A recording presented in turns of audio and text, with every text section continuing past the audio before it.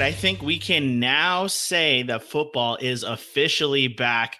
We just had a whole weekend, 4 days in a row of great football games, a lot of action, a ton of fun. Really great to get players back on the field. And let me tell you something, Eric, that I learned here in week 1 of preseason football. I can block better than Tim Tebow. That had to have been the worst. I mean, he's been released since then. I'm pretty sure that was the moment when you saw the little spin. He like spin cycled a block into him sitting on the ground, and it was just like, no, that's not good blocking. I'm pretty sure I could do better than that. Yeah, it appeared if there was a blocker lined up in front of him, maybe he's okay. But if you got to do any pulling or motion, he was spinning in circles. So, yeah, I think outside of not having the build to hold up behind the line of scrimmage, we could have done just about the same thing.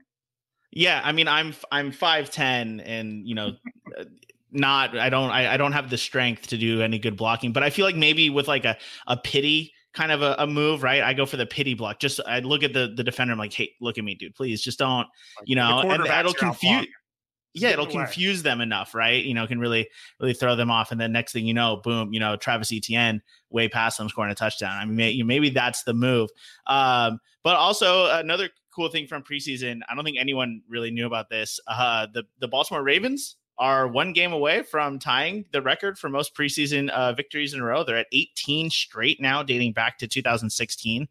I'd kind of love to go back through the box scores and just see like how much they played their starters versus their opponents, because I'm pretty sure that's more or less the path to victory in the preseason is just how long you're willing to leave your starters out there. But they didn't have most of their starters this past week, but they're now just 1 game away from tying and 2 games away from holding the record for most consecutive preseason wins.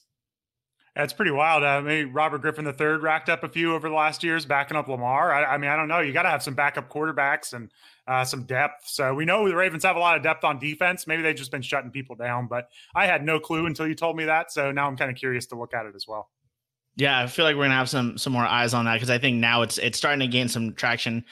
Seen actually quite a few stories written about it lately. So I think it's kind of a thing.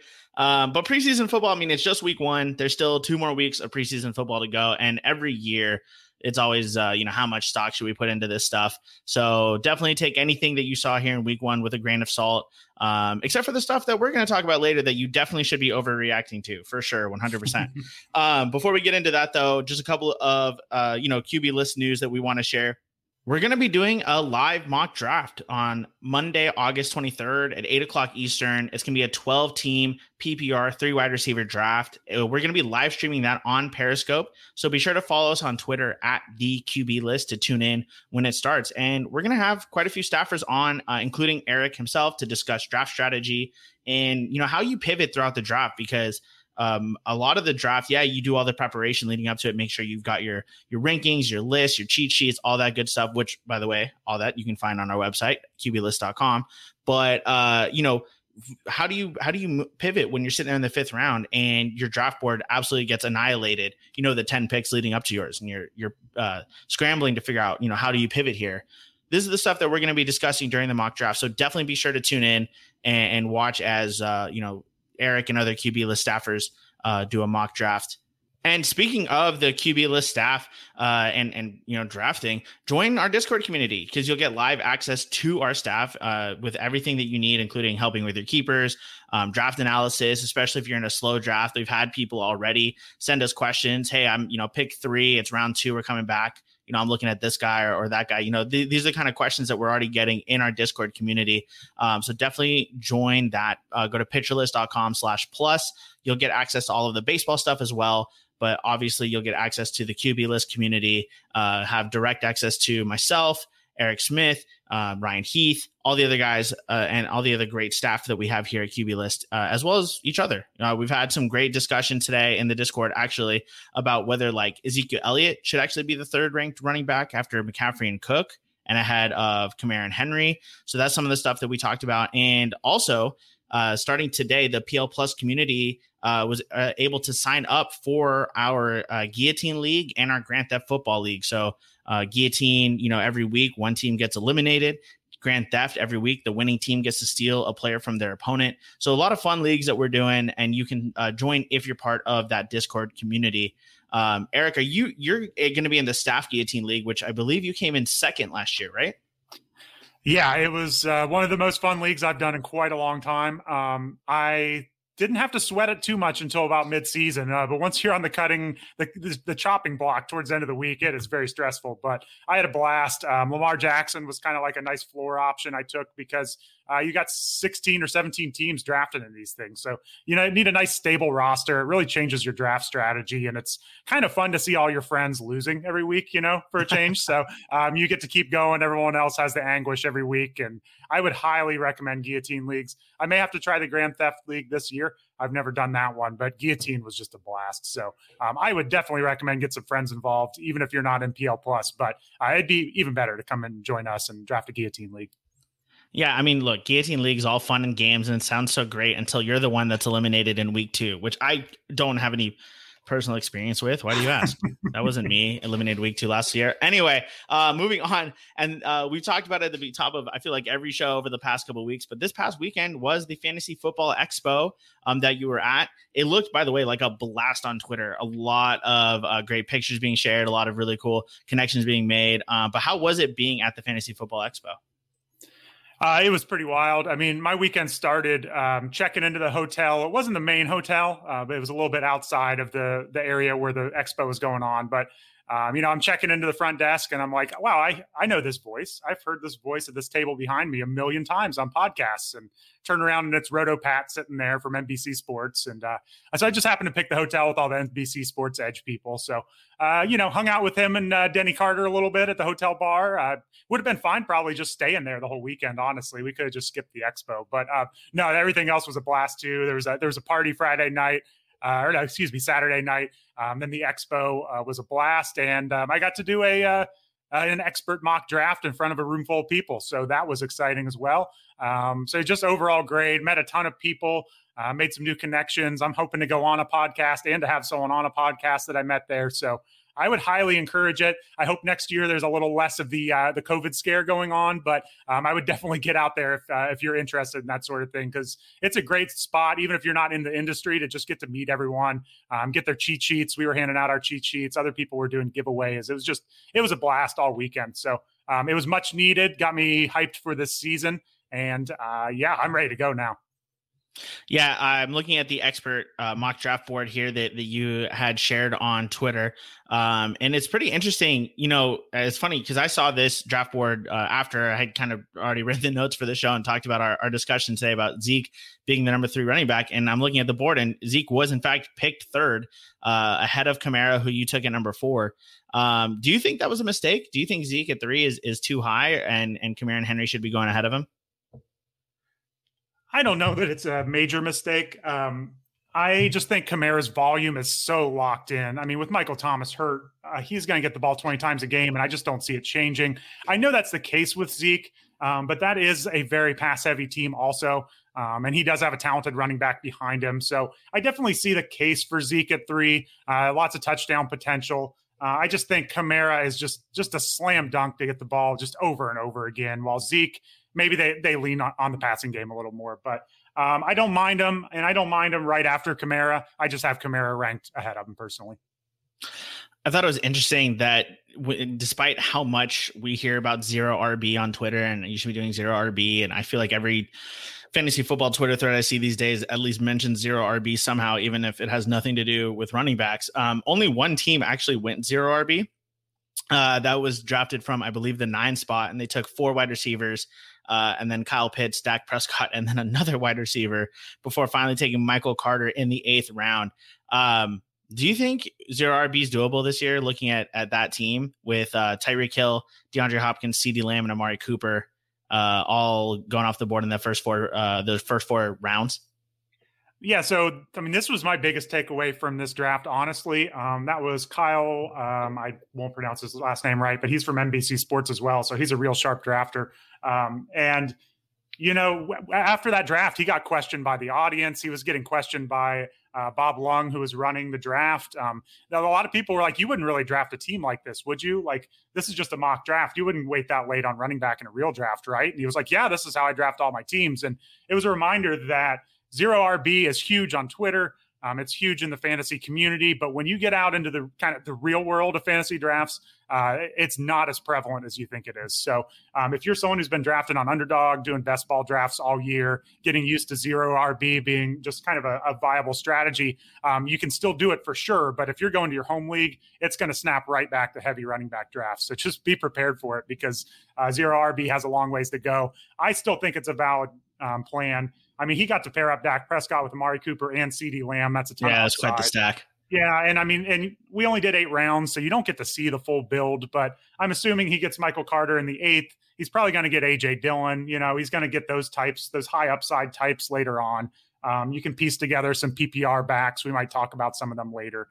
So I think it's the sort of thing, once you see the full roster, you're going to feel a lot better about the team. And I do think it's a viable strategy, because we're going to see people pop up on waivers, even if it's not like James Robinson. We're going to see those types pop up. They're going to be those types you can start for a week or two and get good volume. That's just the way running backs are. So, no, I think zero RB is a valid strategy. Just don't force it. And that's what he said at the draft, was that if he had picked 3, he would have taken, you know, Kamara or Zeke or whatever. Like, he's not going to take a wide receiver there just to force that strategy. Yeah, don't go zero RB if you get the first pick. You take McCaffrey and you thank your lucky stars that you got that pick. I'm not. It's funny looking at the board. You know, you defending zero RB, and I feel like you would have been the one person in this draft that was most likely to defend it, because you were the last person to get your second running back, aside from Kyle, who obviously only drafted 1 running back.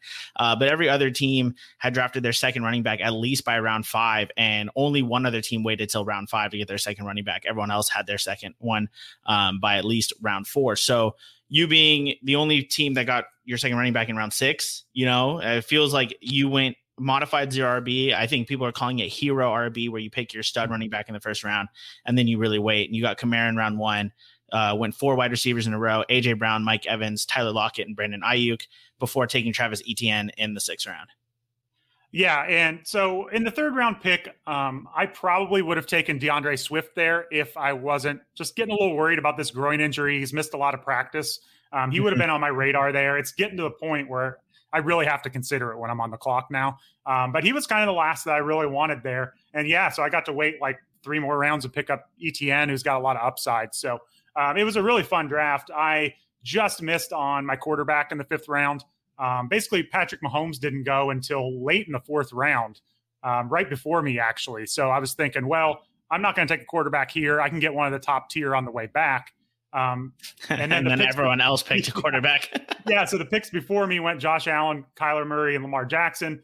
At that point, I could have taken Herbert, Prescott, Aaron Rodgers, Wilson. I thought I could get one to come back to me, and I just missed the Russell Wilson, Tyler Lockett stack. So it happens sometimes, but I did not want to force quarterback. And so, you know, I was going to take like Tom Brady to pair with Evans, or maybe Jalen Hurts in the next round or 2, which I'm still fine with. But that was a notable part. Representing QB list, I did not draft a QB.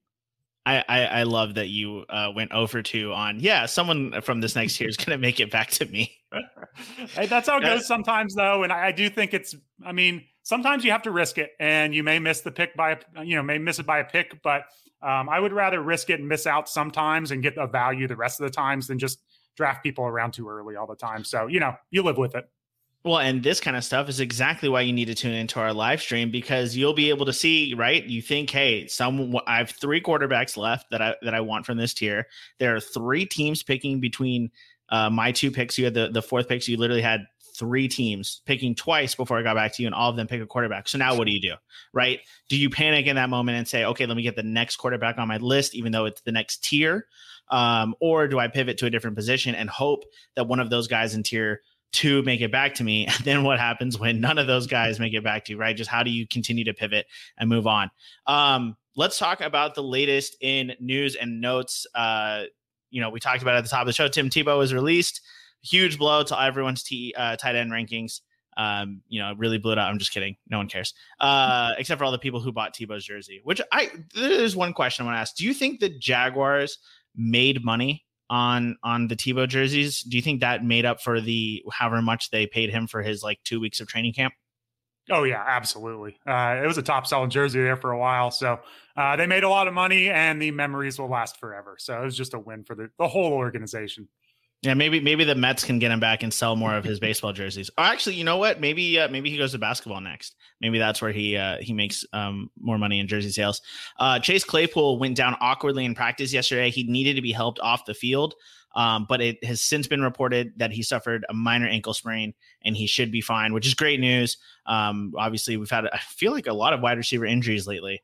So it's good to not have Claypool miss extensive time. Speaking of people who miss extensive time, Darren Waller practiced. Ooh. He was at practice on Tuesday. Thank the Lord. Waller's fine. You can please resume drafting him wherever you were drafting. Like, I think his ADP is around pick 25. So right there at the 2-3 turn. Latavius Murray is reportedly battling with Devontae Freeman for a roster spot. He's currently being drafted around pick 110. So he's, kind of being drafted like along with all the other handcuffs. Should we be putting Latavius Murray on our do not draft list for the time being until we get clarity on whether or not he's going to make the roster ahead of Devontae Freeman? That's usually helpful for fantasy football. No, I mean, I haven't been drafting a lot of them anyway, but I kind of feel like this is just one story from one beat reporter that's kind of getting a lot of run. And I would be shocked if they cut Latavius Murray for Devonta Freeman. Freeman's been, relatively not useless, but less than average for a couple years now. Latavius Murray knows the team, has been effective in his role. If they cut him, like, they save about $3 million, but they still have $1 million in dead cap. I don't see what the advantage is. I mean, what are they going to use that $3 million for at this point of the season? So I would be surprised. I wouldn't take too much stock in this. I wasn't drafting him a lot, but I think Murray is still a better player than Freeman at this stage of their career.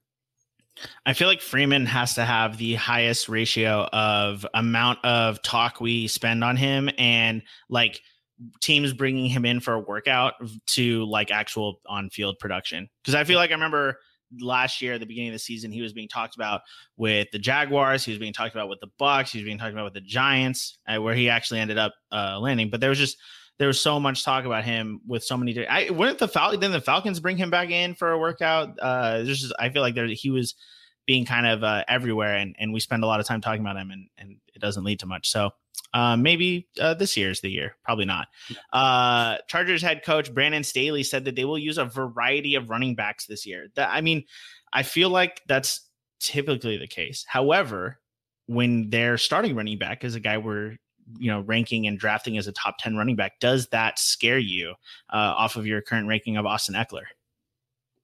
We're talking about, sorry. I skipped ahead there. Yeah. So it doesn't scare me off. We want Eckler's pass catching. That's all we want. Obviously the rushing is a nice little bonus, but as long as he's out there on third downs and nobody's going to take him off the field on third downs and in passing situations, he's going to be just fine. So, none of the backup running backs, we may talk about them later, have looked all that appealing. No, this is still Eckler's backfield, and we just want him to last the full year. So they're going to rotate him in. And other than that, nope, same as always, keep drafting him. Well, I was actually going to say, let's talk about them now because, so Eckler is still top 10. You're not concerned that they want to use more than just Eckler. This was never going to be a bell cow situation that you were expecting. But that leaves Justin Jackson, Joshua Kelly, and even Larry Roundtree. Kelly was getting a lot of work at the beginning of last year. Justin Jackson looked a lot better when he got the touches. I think he was definitely better on a per touch basis than Kelly. Kelly might have out volumed him in terms of overall production. And then Larry Roundtree, a rookie running back this year for the Chargers, who, if anyone, are you targeting to have on your team either as like an Eckler handcuff or someone who might be used enough that we can have two starting running backs here in LA? Yeah, so I've been saying all offseason we want whoever the backup is here for the Chargers. Austin Eckler has a career high of 132 carries in a season, career high of 557 rushing yards in a season. There's a ton of rushing opportunity here. And even last year, Eckler had 11.6 carries per game. That's plenty of room for a backup. So it looked like we were getting some clarity. Justin Jackson seemed to be the backup. He was gaining a lot of steam in practice. They were liking what they were seeing. And then he suffered a groin injury in the preseason opener. He's likely to miss this week of practice. That doesn't necessarily mean it's a serious injury. This time of year, they're probably just being cautious. But just when we thought we had some clarity, now he's hurt. So it's rough. Joshua Kelly was listed as second on the depth chart. I don't think that means much. We've seen these depth charts. It seems like an intern's making them a lot of the times for the official team depth charts. So don't follow that necessarily. And Kelly was outproduced by 6th-round rookie Larry Roundtree in the preseason game. 19 carries Joshua Kelly had 19 yards and Larry Roundtree had 63 yards, both on 8 carries. So Roundtree outperformed him. It's still a huge question mark. I think if you're drafting right now, I would probably take a shot on one of these guys if it's a deep enough draft. Maybe take Kelly and hope for the best. And I would be ready to rotate depending on like the latest news, because I do think there's value here. It's remained unclear all off season, and in a shallow league, it's not worth drafting any of them. But I would not be surprised if we get startable weeks out of these guys when it's maybe a game where they're projected to win by like 10 points or something, and against some bad teams, we could see a lot of volume on the ground. Yeah, I mean, Eckler's never been a volume running back, and so there should be a lot of between the tackles type work. So yeah, definitely someone worth targeting towards the end of your drafts, especially if you're in a deeper league or you want to, hedge your bets a little bit with either, drafting Eckler or just having a running back that could get volume at a late round pick. From one, I mean, that was like not that bad. This one's kind of bad. Malcolm Brown got the start in Miami's preseason game, which, okay, whatever. So, sure, it's a preseason game. But then head coach Brian Flores has come out and said he plans on using all 3 running backs this season, using them situationally, basically saying, he said, hey, we can use Gaskin in any situation. So that's great. We're currently drafting him in the 4th round as a top 25 running back. But then he mentioned Malcolm Brown being used as a power back, Salvon Ahmed kind of having the speed out of the backfield. It didn't sound like he was really, going to commit to using Gaskin with the kind of usage that we would expect from someone who's going in the 4th round. So what are you doing with Myles Gaskin right now if you were drafting, this week? Yeah, so I already had him a little lower as far as overall value as, kind of ADP. I had him more of a 5th round value. I had him higher up in running backs, but that's just because I'm kind of fading that tier of running backs. It's probably time to drop him some. It's a little weird. I have no interest in Malcolm Brown, so he is not shooting up my rankings, but Gaskin does drop. I think it's enough uncertainty. It doesn't look like we're going to get that, we're never going to get a workhorse role from Gaskin, but we're not going to get that, 60% snap share maybe from Gaskin that we hoped. Maybe it still happens, but as long as we get the pass catching work from him, that's the key. It just means we shouldn't draft him as early if all 3 are going to rotate in, but he's still going to be useful. So as long as he catches passes from Tua, which I think he will, he's going to be useful. Just maybe don't lean on him like you used to as your RB2 in the draft. More of a flex or bench player at this point. Okay, so let's talk a little bit about like where you would rank or draft Gaskin.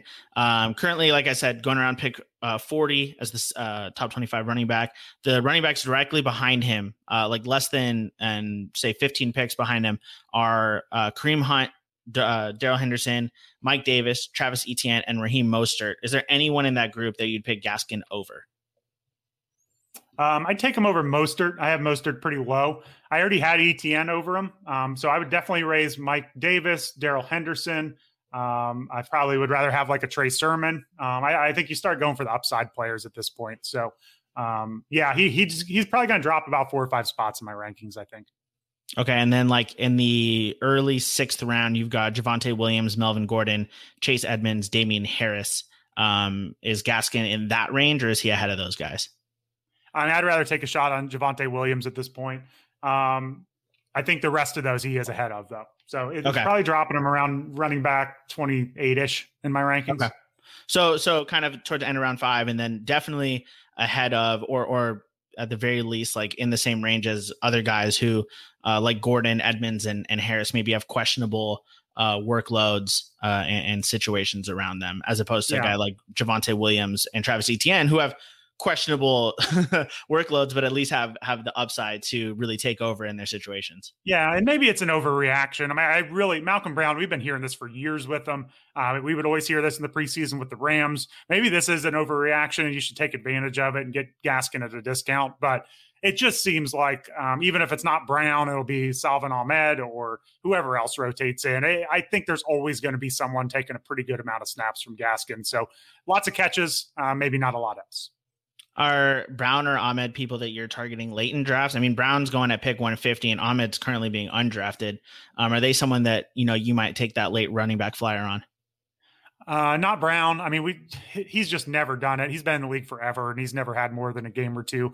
Ahmed, early in the offseason, I thought he would be one that I would be targeting late, and I just kind of hoped that Brown would go away by now, either, get cut or just kind of be a clear veteran presence, but it hasn't happened. So, no, I think Ahmed's just kind of on that watch list early season, but I would jump on him real quick if something promising happened week one.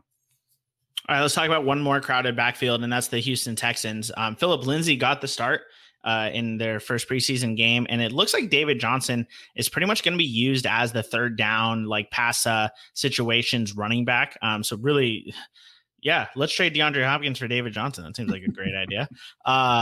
How should we be drafting these guys? Because currently Johnson is going ahead of Philip Lindsay. Give me 1 second to pull up their ADPs. Johnson has been, he's trending down, but he's still going at around pick 89, 90. And then Philip Lindsay has been holding steady around pick 115. Should we be flip-flopping that? Yeah, I don't know if Lindsay would get quite that high, but it may be at that point. I mean, we even heard quotes from David Johnson just saying, it was a rough situation. He was kind of acknowledging the change that's going on here. The preseason opener, Lindsay outsnapped David Johnson 8-2 in the first quarter, which I know that doesn't mean anything in the preseason. Sometimes the backup running backs get more work, but it seemed like Lindsay's the primary back, and it kind of makes sense. Here's the age of the running backs in Houston. DJ is going to be 30. Mark Ingram soon to be 32, Rex Burkhead's 31, and Philip Lindsay's 27. Then it also goes from a pass-heavy offense with Deshaun Watson to run-heavy with Tyrod Taylor, we assume. Lindsay is not going to contribute in the passing game, but if it's a run-heavy offense, I think that suits him better than David Johnson, who'd be a little bit more of a passing game threat. So I think it all makes sense. I had Philip Lindsay as one of my late-round targets for running backs after pick 120 that we were going to talk about. Now, the Texans are going to be bad, so the upside's not great, but you do get a game against Jacksonville week 1 and a game against Carolina week 3, so there might be a little bit of a window here for Lindsay to get a little momentum and put up a couple good games early on. You'd have to be pretty brave to start him week 1, I think, but there's some opportunity. The schedule gets tough later on, but I like Lindsay. He's got more juice in him than the other running backs do at this point. Yeah, you mentioned Lindsay outsnapping Johnson 8-2, but David Johnson's snaps both came on third down, as opposed to like him going on for a sequence and they just like turn the ball over in 2 plays or something like that. It was specifically just those third down, opportunities that Johnson was on the field. So it seems pretty straightforward in terms of what their role is going to be. Now, the real question is, it really sounds like, he didn't play in week 1, but it sounds like Mark Ingram is going to factor into this backfield somehow. Is this like a situation where if Mark Ingram and Philip Lindsay are splitting early down work, or is it possible that Ingram could overtake him? What are we like? That's the downside to Philip Lindsay, right? Is it, right. There's like all these other people he has to contend with that it sounds like they're going to be involved. So what are we doing with Mark Ingram? And do we actually think he's going to factor into this backfield in any kind of meaningful role? I don't really think so. He was such a big part of that Ravens team, and they pretty much just phased him out last year down the stretch. And I'm pretty sure it was the exact same way in the playoffs. That I think that shows something if they put one of their veteran leaders on the bench for the most important games. So I think he's pretty much at the end of his career. He's there for veteran presence, teach some of the younger players, but I don't think he's going to factor in a ton. He may be around just enough to be annoying for Philip Lindsay. And I do think Lindsay is fairly low ceiling, and there's not a great floor here either, just because there's so many names. So I wouldn't go out of control and start drafting Lindsay real early, like I said. But if you're getting him, after pick 120, I think he's a decent shot at, he could lead the team in rushing yards and, approach 1,000 yards or something if everything goes right. Okay, let's talk about, so what we're going to talk about now is deep sleepers, right? People that you can get in your draft after about pick 120. So generally outside of the first 10 rounds, which usually is when people stop drafting starters. Most of the time, I think at the very least, definitely every running back, every wide receiver, flex position are covered. Usually at least one of quarterback, tight end are covered, if not both. Maybe you're the team that waited to take a flyer, but really at this point in your draft, you're looking at these guys that are going to be on your bench that you hope can be solid contributors, either, via like handcuff status, right? Like handcuffing one of your running backs, or someone that you think has the upside to start factoring in as a starter. We'll start with Philip Lindsay. He was one of the ones you had mentioned. He is going, like I said, around pick 1, like between pick like 110 and 120. So he's a little bit technically outside this range, but that's okay. We'll start with him. He's kind of been trending upward. With Lindsay, I mean, the concern for me with Lindsay is that he's never been really a pass catcher. And so we're talking about a small early down running back on a completely horrible offense. Why? Like, these are the reasons why I don't want Phillip Lindsay. So Eric, why do you want Phillip Lindsay? Yeah, I mean, I touched on most of it. It's. I don't think the ceiling is huge, so don't get me wrong here. It's just you're getting down to the later parts of the draft, and I don't think a lot of the other running backs in this range could theoretically like take over the backfield. Even though we think Lindsay, it's going to be mainly running and not a lot of pass catching, but I do think there's a chance that he's the best running back, takes over and gets the bulk of the carries. So he could turn into one of those players where, yeah, some weeks there's no chance you're playing him. You're not playing him against, the Chiefs or whatever. But in a close game, someone like the Jaguars, someone like the Panthers, I could see playing him in those situations. So I think it's just the competition around him is not great, and there's a window there. And we know if they can help it, they're not going to chuck the ball 40 times a game. They're going to try to run the ball. So there's some scenarios where he has a decent season here. Yeah, I mean, he's pretty much going in like handcuff territory. Some of the running backs going before him are Tony Pollard, Alexander Mattison, and Latavius Murray. And some of the guys going after him are Rashad Penny, even like Tevin Coleman, some of these guys who are secondary on their depth chart. So, Lindsay definitely stands out as someone who might actually already have the starting role compared to, I mean, the next closest person that maybe has that kind of workload would be like Gus Edwards, who is expected to factor into Baltimore's heavy run offense. You could say maybe like James Conner or Kenyon Drake, but they both have much better running backs to contend with in their backfields than Phillip Lindsay does. So yeah, I mean, there's really, look, I'm not going to pretend to be some Damien Harris expert, but Damien Harris is going at pick 67. And he, to me, is in a similarly awful situation in New England and similarly has not great running backs to contend with, except for a third down running back named James White. Yeah, I mean, he should have better surroundings, better offense he's in, better defense on the other side of the ball. But yeah, the point is valid. Harris has no track record of catching the ball at the pros.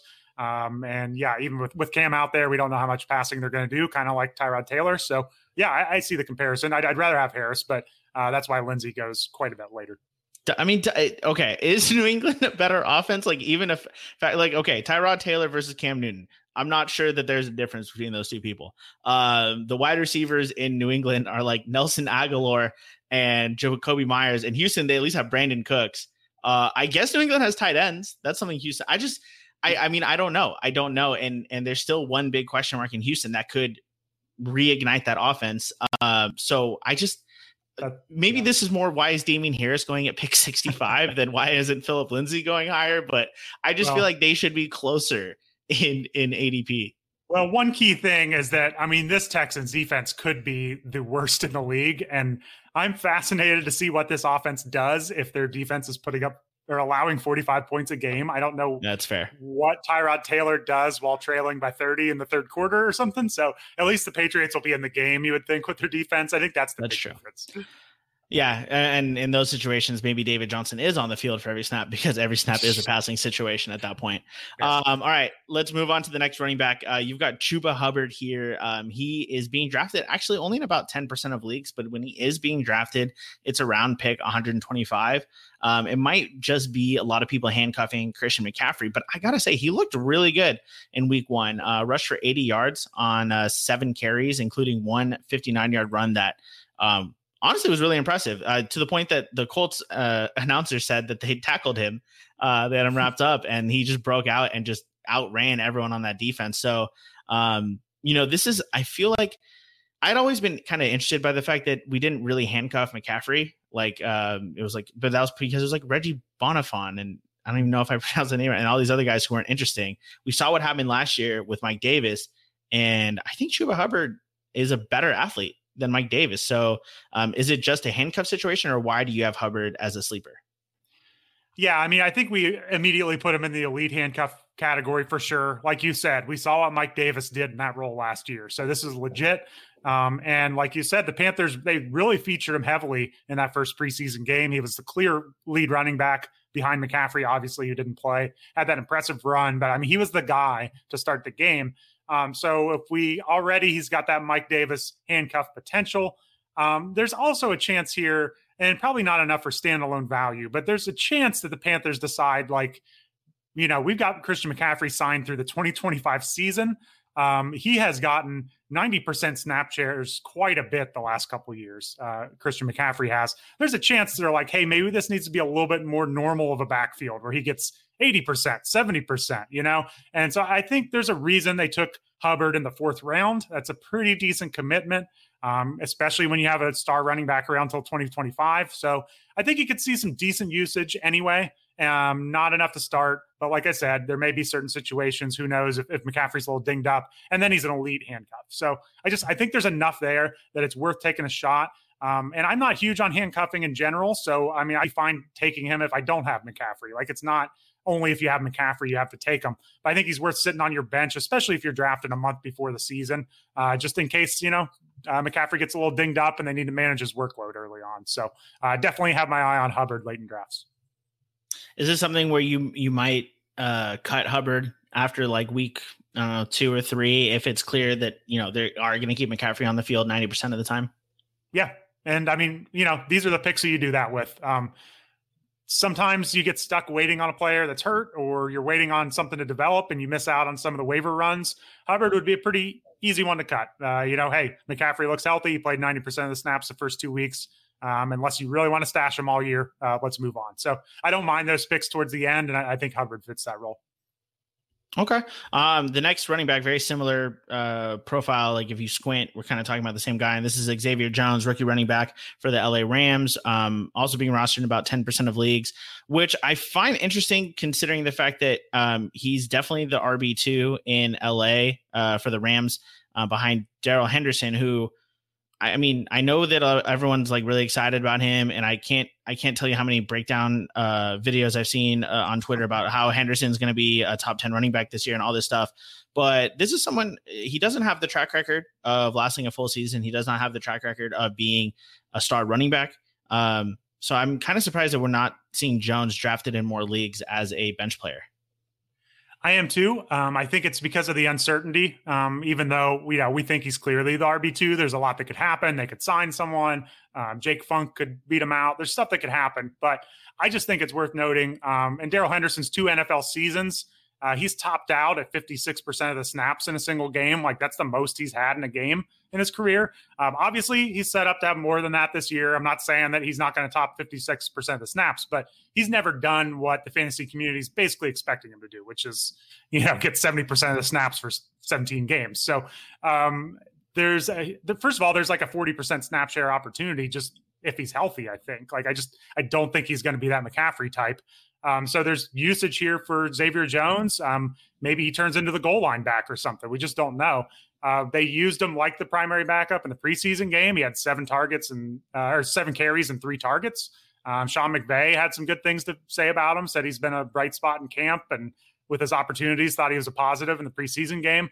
They used Jake Funk as a third down back mainly. I think there's a lot here. Jones had an 8% target share in college. He's only 24, so he's not some, running back that's bounced around the league forever.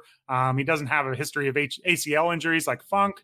I just think there's a lot here. We don't know if Jones is all that great. We'll see what happens, but there's a huge opportunity. And if Stafford lights it up, there's going to be a lot of touchdowns to go around. So I just personally, I have him. He's above Hubbard for me. I think he could be useful regardless of Henderson's health. And if Henderson got hurt, then I think Jones is the one that would be a volume back. I don't think Funk's going to be the volume back.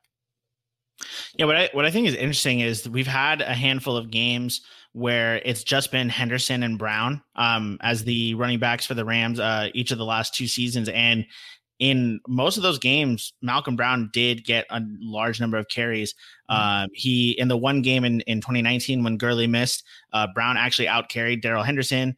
And then last year in the handful of games that Cam Akers didn't play, there was a few where Henderson was pretty much the only running back on the field. He had a big game, I believe, against the Bills last year in week 3. But other than that, it's been pretty much either 50-50 with Malcolm Brown or like Henderson maybe got a couple more carries. So that, I mean, Brown's gone, obviously. Akers is hurt, so now it's just Henderson. But this isn't someone who, in the past, when they've had that opportunity where Henderson could be the lead guy, that they were just, yes, 100%, we're going to do that week in and week out. They would do it, one game and then they would go away from it. They would do it another game and then go away from it. So I don't know.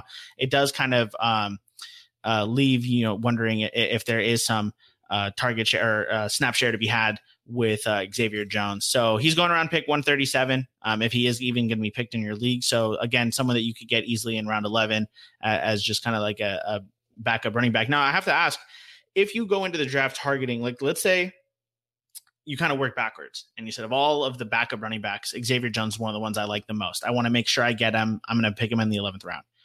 Do you then say, I'm then also going to pick Darrell Henderson in like round 4? You're not going to reach for him. You're not going to pick him in like round 3, or if you have like the first pick around 4, maybe you don't pick him. But if you have an opportunity to get Henderson, does that factor in to your decision, knowing that you want Jones later and you can make sure you get a piece of this Rams offense? No, I wouldn't let it factor in too much. I would say no matter all the things I had to say about Darrell Henderson, I don't mind taking him because he is the upside play. I think Sean McVay's smart enough to know that they need to get the most out of Henderson to make this season work. So I'm not out on Henderson. And yeah, I'd be happy to get both of them because this isn't your typical handcuff situation. It's just a massive opening of opportunity. And hey, let's take 2 shots of it. So I think it's fine to get them both. I don't think that's a bad plan at all. As long as they don't add someone that throws a wrench into this plan, but we're getting awfully close to the start of the season. I don't see why they wouldn't have added someone already unless somebody big gets cut. So yeah, I take Henderson and Jones. I think that's a pretty solid plan. Yeah, but you wouldn't necessarily pick Henderson. I mean, his ADP now has climbed to the point that the running backs directly ahead of him are like Josh Jacobs, DeAndre Swift, and Chris Carson. So his ADP continues to climb. But would you take him over any of those guys if you knew you wanted to get Xavier Jones? No. And I'm probably still taking receivers in that spot. So I typically haven't been drafting them just because of the hype. So no, I wouldn't let Jones affect it to that extent, but they are kind of a nice combo if it works out right in drafts. I'm drafting Henderson above Josh Jacobs, but that's because Josh Jacobs is on my do not draft list. All right, let's talk about Giovanni Bernard, your next sleeper. Now he's going, even when he is being drafted, it's after pick 150. So you could easily get Giovanni Bernard with like your last pick of the draft. Why is Bernard a sleeper for you now that he's gone from being RB2 in Cincinnati to like RB3 plus in Tampa Bay? Right. Well, and this one does depend on the league type a bit. If it's a shallow league, you probably don't have room for them. But both Ronald Jones and Leonard Fournette tied for the 12th most drops in the NFL last year. They both dropped 5. That's Jones dropped more than that. They're missing some in the stats. Yeah, that's very possible. But is that per game for Jones? Yeah, right, 5 per game. But regardless how many they had, that was on just 47 and 42 targets. Like there are receivers that had less than that had 120. So they both dropped the ball a lot, and we know that Giovanni Bernard's a good pass catcher.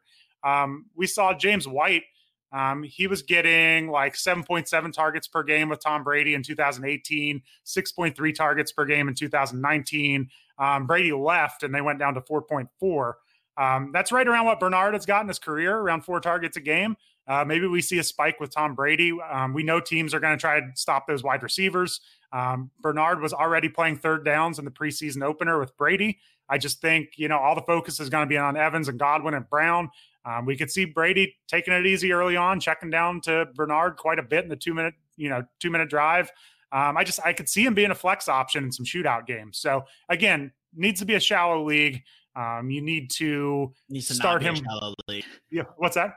You said needs to be a shallow. Needs to not be a shallow league. Needs to be a deep league. Excuse me. You need to know when to start him in some shootout games. But you compare him to like J.D. McKissick at pick 110, Nyheim Hines at 121. I'd rather have Bernard, however many rounds later than take those kind of pass catchers. So I think he's a super cheap PPR back that you can pretty much get for free. You mentioned James White during his Tom Brady time. That White was being drafted in like round 6 in PPR league. So really goes, you're getting Bernard at the end of drafts. So really goes to show what kind of upside Bernard, not that we expect Bernard to be as good as James White was during those times, but that's the kind of usage he could get. You mentioned that you don't like McKissick or Hines at those prices. Would you, if they were the same price, how would you rank Bernard still above Hines and McKissic, or do you think that they have earned at least being drafted ahead of Bernard? That's a good question. So, I mean, both McKissic and Hines lose the quarterback that got him all those targets last year. I mean, McKissic loses Alex Smith, Hines loses Philip Rivers. It's a totally different situation for both of them. I would expect Washington to use Gibson a lot more. I'm probably still going McKissic first, but he's not that far away. And I honestly think Bernard could be better than Hines this year. I don't know. I mean, Hines is younger. He's probably a more talented player, but I could just see Bernard having a much more consistent, predictable role than Nyheim Hines does. It's going to be a lot of Jonathan Taylor. I think that's pretty certain. Yeah. And again, they're going, Bernard's going 40 picks later than both of them. You have to use like a 10th or 11th round pick to get McKissic and Hines. Yeah. All right, let's talk about some wide receivers. You had Michael Gallup listed. I do want to mention it depends on your league or what fantasy platform you're on. He's going around pick 125 on Yahoo and is being drafted, I think, in about 65% of leagues on Yahoo. And then as far as ESPN goes, he's going around pick 108 and is being rostered in about 80% of leagues. So if you're on ESPN, you have to pay up to get Gallup. So you mentioned him as a sleeper. Would you still pay like pick 108 price for Gallup? Or is he more of like, if you're after pick 120, you can take the shot on him? Yeah, I mean, I've got him ranked higher than 108 on my overall top 200. So, yeah, I mean, I just think he's a good value. He's almost like a handcuff. Either Amari Cooper or CeeDee Lamb gets hurt, and all of a sudden he shoots up the rankings. It's kind of nice that there's two receivers there that you're kind of banking on. And I think we've overlooked. I mean, it's his fourth year in the league. He's only 25 years old. He's had an 1,100-yard season. He's had two 100-target seasons in 3 years. I think there's a lot of upside here. He's a boom bust option for sure. But he's had 7 games of 10 targets or more over the past 2 years. He's got a 15.6 yards per reception over his career. Like, I just think he's got a lot more explosive ability than a lot in this range. He's already kind of done it. He's showed us that he can have an 1,100-yard season. And if something happens to someone ahead of him, then it's just, it's lights out for that draft pick. So I really like him. He's certainly one of those picks that could get stuck on your bench. And at times, you don't feel great about starting him. I think there's a lot of paths to success here if you take Michael Gallup. Okay. So you like him as like the first wide receiver on your bench type of draft pick. All of the rest of your wide receivers are being drafted a lot later. We'll start with Marquez Callaway, who's going after pick 150, is only being rostered in about 15% of leagues. I mean, he's the number one wide receiver in New Orleans right now, but Michael Thomas and Tre'Quan Smith are, going to come back at some point. Is this just someone you pick until then, kind of get you through the first few weeks of the season, or is there more here for Callaway? Yeah, so I mean, I think Michael Thomas, that's a big question mark when he's going to be ready. We've talked about maybe if he sits out through the bye or not, we'll see. But he still also has to stay healthy for the rest of the year. Tre'Quan Smith just returned after missing a couple weeks from a leg injury. He just got back to practice. But I think there's a chance. We don't know how quarterback's going to work out for sure. It could be Jameis, it could be Taysom Hill, but there's a chance that Callaway is the top option in a Jameis Winston, Sean Payton offense. Like, that would be a huge fantasy role. And I don't think it's out of the realm of possibilities that he's their top receiver over the first 4 weeks or however long that's not Alvin Kamara. So, in the opener in the preseason, he had 3 catches for 61 yards against the Ravens defense. There has been word in the offseason and before that they kind of like him more than Tre'Quan Smith. And, we've seen Smith in the league for 3 years now. He's yet to top 3.6 targets per game in a season. This is Callaway's second year in the league. I just think there's a huge opportunity here. So obviously if it's Taysom Hill, it looks a lot less appealing from a passing game perspective, but I think it's worth the risk to try to catch Winston's number one receiver early on in the season. Yeah, I was about to ask if Taysom Hill ends up being the starter, would you move on from Callaway? And it sounds like you would look at other higher upside options. To some extent, but Michael Thomas did have good games with Taysom Hill, and they still are going to have to throw the ball. So I wouldn't completely write him off. It just depends on where his ADP's at. But if it's the right size league, I'd still be taking him. All right. Next, we've got Russell Gage. He's being drafted in about 25% of leagues. Julio's gone. So, there's some opportunity there in Atlanta. We saw what Gage could do. He had some good weeks at the beginning of the year last year and then fell off. What do you see from Gage this year? Yeah. So like you said, no Julio, obviously. Calvin Ridley, he's going to be the number one, but he has missed 4 games over the past 2 years. And he's had a couple other games where he left early or was limited. So he hasn't been, 16 games a year every year. Kyle Pitts, like he projects as the second most targeted player. All I hear is people thinking where he's drafted is outrageous. So if you don't like him where he's getting drafted, those targets have to go somewhere. And other than Kyle Pitts and Calvin Ridley, it's, Hayden Hurst. He had a career high 5.5 targets per game last year, but it was just a 64% catch rate. 6th round rookie Frank Darby at receiver. 3rd year undrafted free agent Olamide Zaccheaus. I think I pronounce that different every time. But, and then after that, there's just a bunch of guys fighting to make the roster. So he had 109 targets last year. He had 74 the year before that. Like there are a lot of receivers that never get to 109 targets. So I think he's shown enough to have a good role.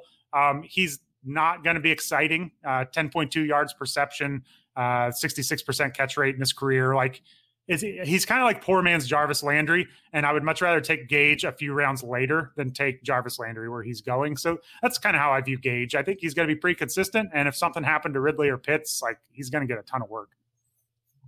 All right, yeah. I mean, I liked Gage last year. I was very surprised when he kind of fell off, especially as Julio was, kind of in and out of that lineup. So hoping for better things this year from Gage. You got Detroit Lions wide receiver Amon-Ra St. Brown here. He's being rostered under 10%. I think we all see the talent and upside there in Detroit, especially, with the wide receivers. I mean, it's Brashad Perriman like in front of him. It's not like, it's Tyrell. It's not like these great wide receivers. But I think the Lions have been very heavy in their 2 tight end usage, and I don't see that necessarily changing this year. And St. Brown kind of profiles as that like 3rd wide receiver. Is that a concern at all to you in terms of playing time? I mean, it is, but he's going super cheap. He worked out of the slot a lot in the preseason opener, and played a lot with Goff and looked good. Was running some good routes.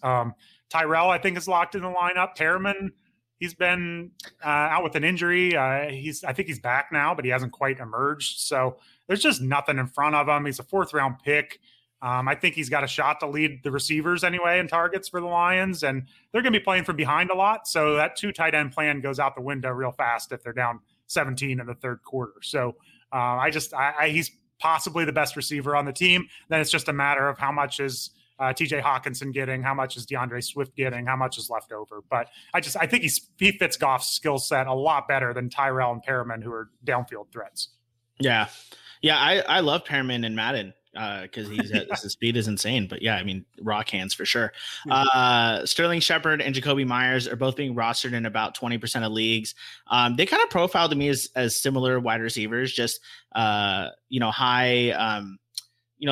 targets, kind of possession wide receivers. They usually do better in PPR. I know Jacoby was getting a ton of targets last year when he was like the last man standing in their receiving corps. So is that kind of what you're looking at here? Just two guys who could be getting volume that, they're not being drafted as such? Yeah, pretty much. I mean, Shepard, it's already clear. I mean, Galladay's already hurt. Darius Slayton, like he played in the first preseason game when all the starters sat. So he seems to be in the doghouse. Kadarius Toney is a rookie who we're not sure about anyway. He's missed time with, COVID and stuff. So I just think Sterling Shepard has a slot role there that could be pretty lucrative this late in drafts. He's been targeted a lot in his career. And then, Jacoby Myers, he had 59 catches, 729 yards over the last 11 games. If Mac Jones comes in, maybe we see an uptick in passing volume, and he's a lot more appealing. So I think there's a chance that Jacoby Myers is just better than Nelson Aguilar and Kendrick Bourne. So, Shepard and Myers, I just think there's some boring volume players you're going to take a lot earlier, and you might just be better off taking one of these guys with your last pick.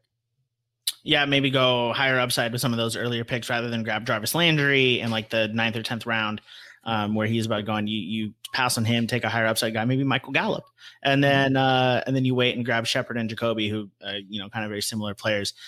Sterling Shepard, by the way, the longest tenured New York Giant, kind of surprised me. But he's been on the team since 2016, and he's gotten over 80 targets every single season, and it's really been, I mean, the 2 seasons he had under 90 targets, he only played 10 games. Last year he only had 90 targets, but only played in 12 games. And then the 2 years that he played a full season, he had over 100 targets. So there's they've used him heavily. He's still in this offense. He's been, with Daniel Jones now for the last few years. There's a lot of familiarity here with Sterling Shepard. So I definitely see it. He's a type. He's also the type that you look at his season long numbers, they aren't as good. You look at his per game, he averages 7.2 targets per game in his career. We're 5.5 receptions per game the last two. And I do think he's better in the slot. So even if Galladay's there, he doesn't have to be that number one receiver they were trying to make him recently. So he's almost better or just as good with all the people around. He goes back to his role where he's more comfortable as a slot receiver. Yeah, and sometimes it's really helpful to have guys like Sterling Shepard who, in weeks where your starting wide receivers are hurt or they've got a really bad matchup, it feels better being able to plug in like Sterling Shepard rather than, maybe Traquan Smith will have a big game this week. I don't know, like that kind of situation. Lastly, you have Van Jefferson, Rams wide receiver, hardly played last year. What are you seeing from him? Yeah, so reports, I think ESPN reported he seems pretty clearly he's going to be the number 3 receiver, despite Deshaun Jackson. They want to limit Jackson snaps, which makes sense because he gets hurt every year. So, but it's mainly this usage for the Rams with Matthew Stafford here that I'm expecting. They used to be one of the most heavy 3 wide receiver set teams in the league. 2018, they had 89% of their snaps out of 3 wide.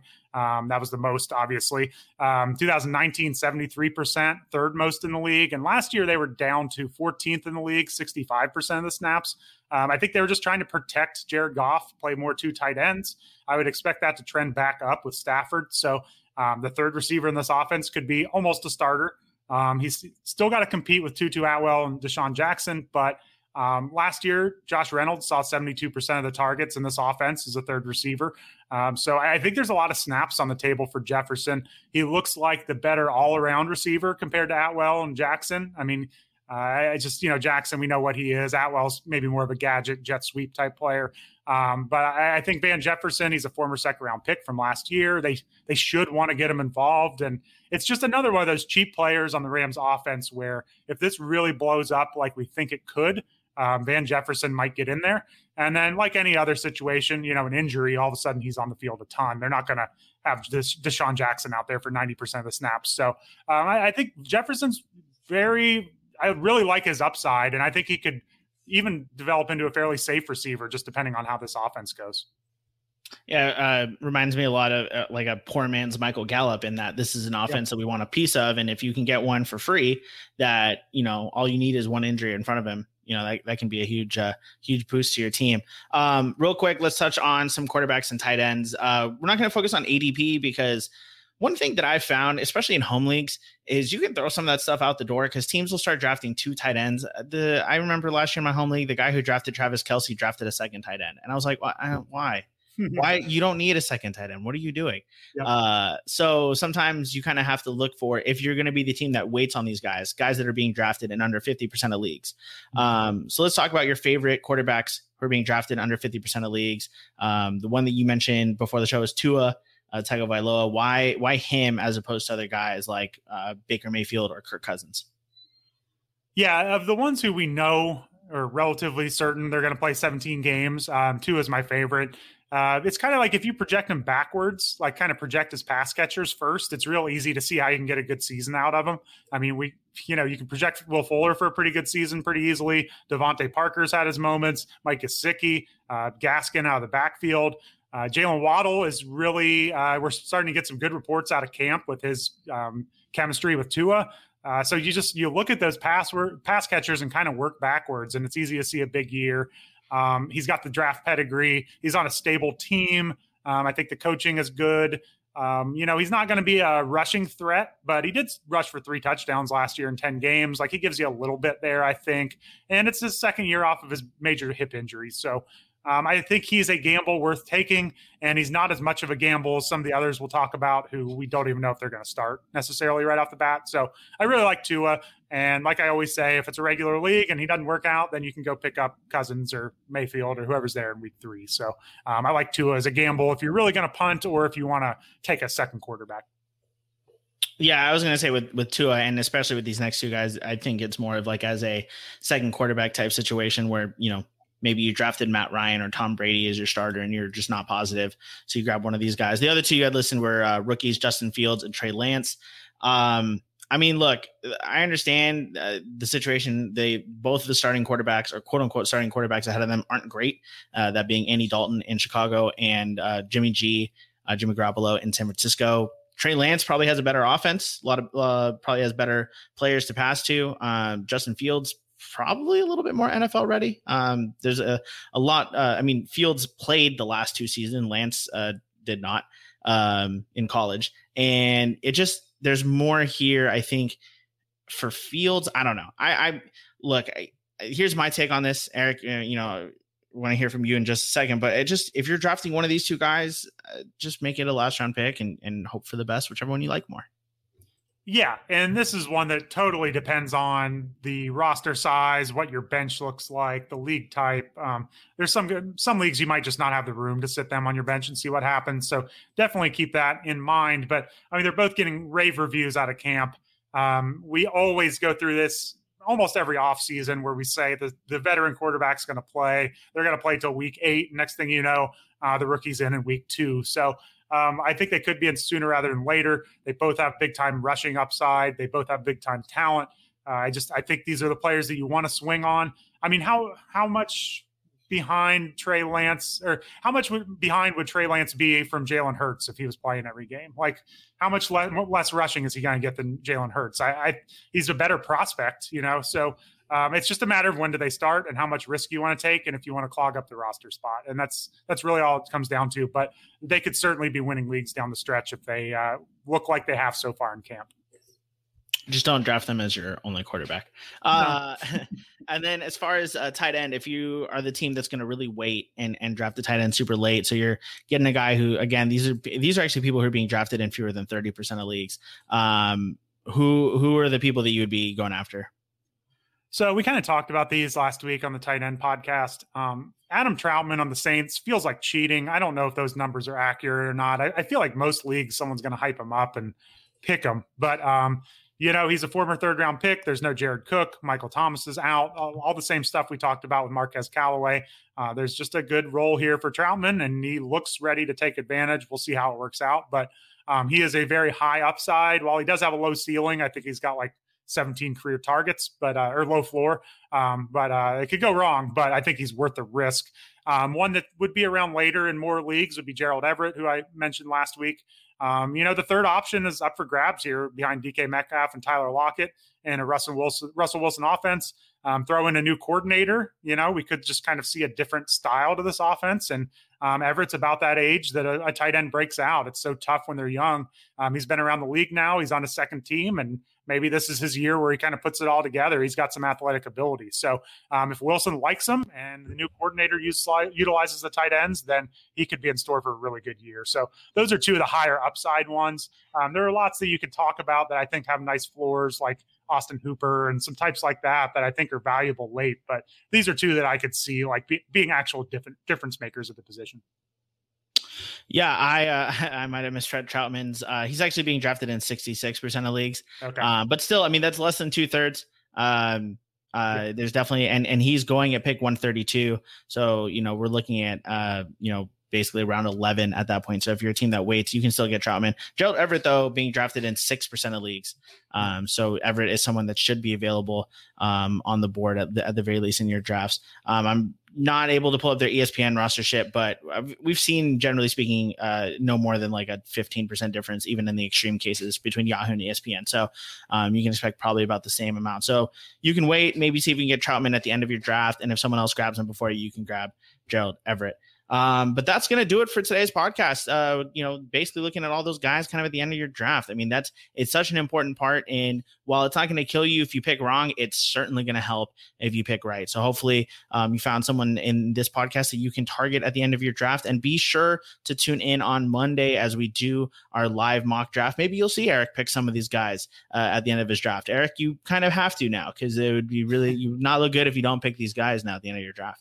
Yeah, and I do want to throw in one last thing. There are some players that I skipped here because I don't think they're going to get drafted in the leagues, but there's some rookie receivers like Brian Edwards, Josh Palmer. There's some Eskridge for the Seahawks. There's some high upside options. I'm only not including them because you don't need to draft them. But I would put a lot of those rookie receivers that have had slow starts to camp on your watch list and be ready to pounce if something happens late preseason or early season.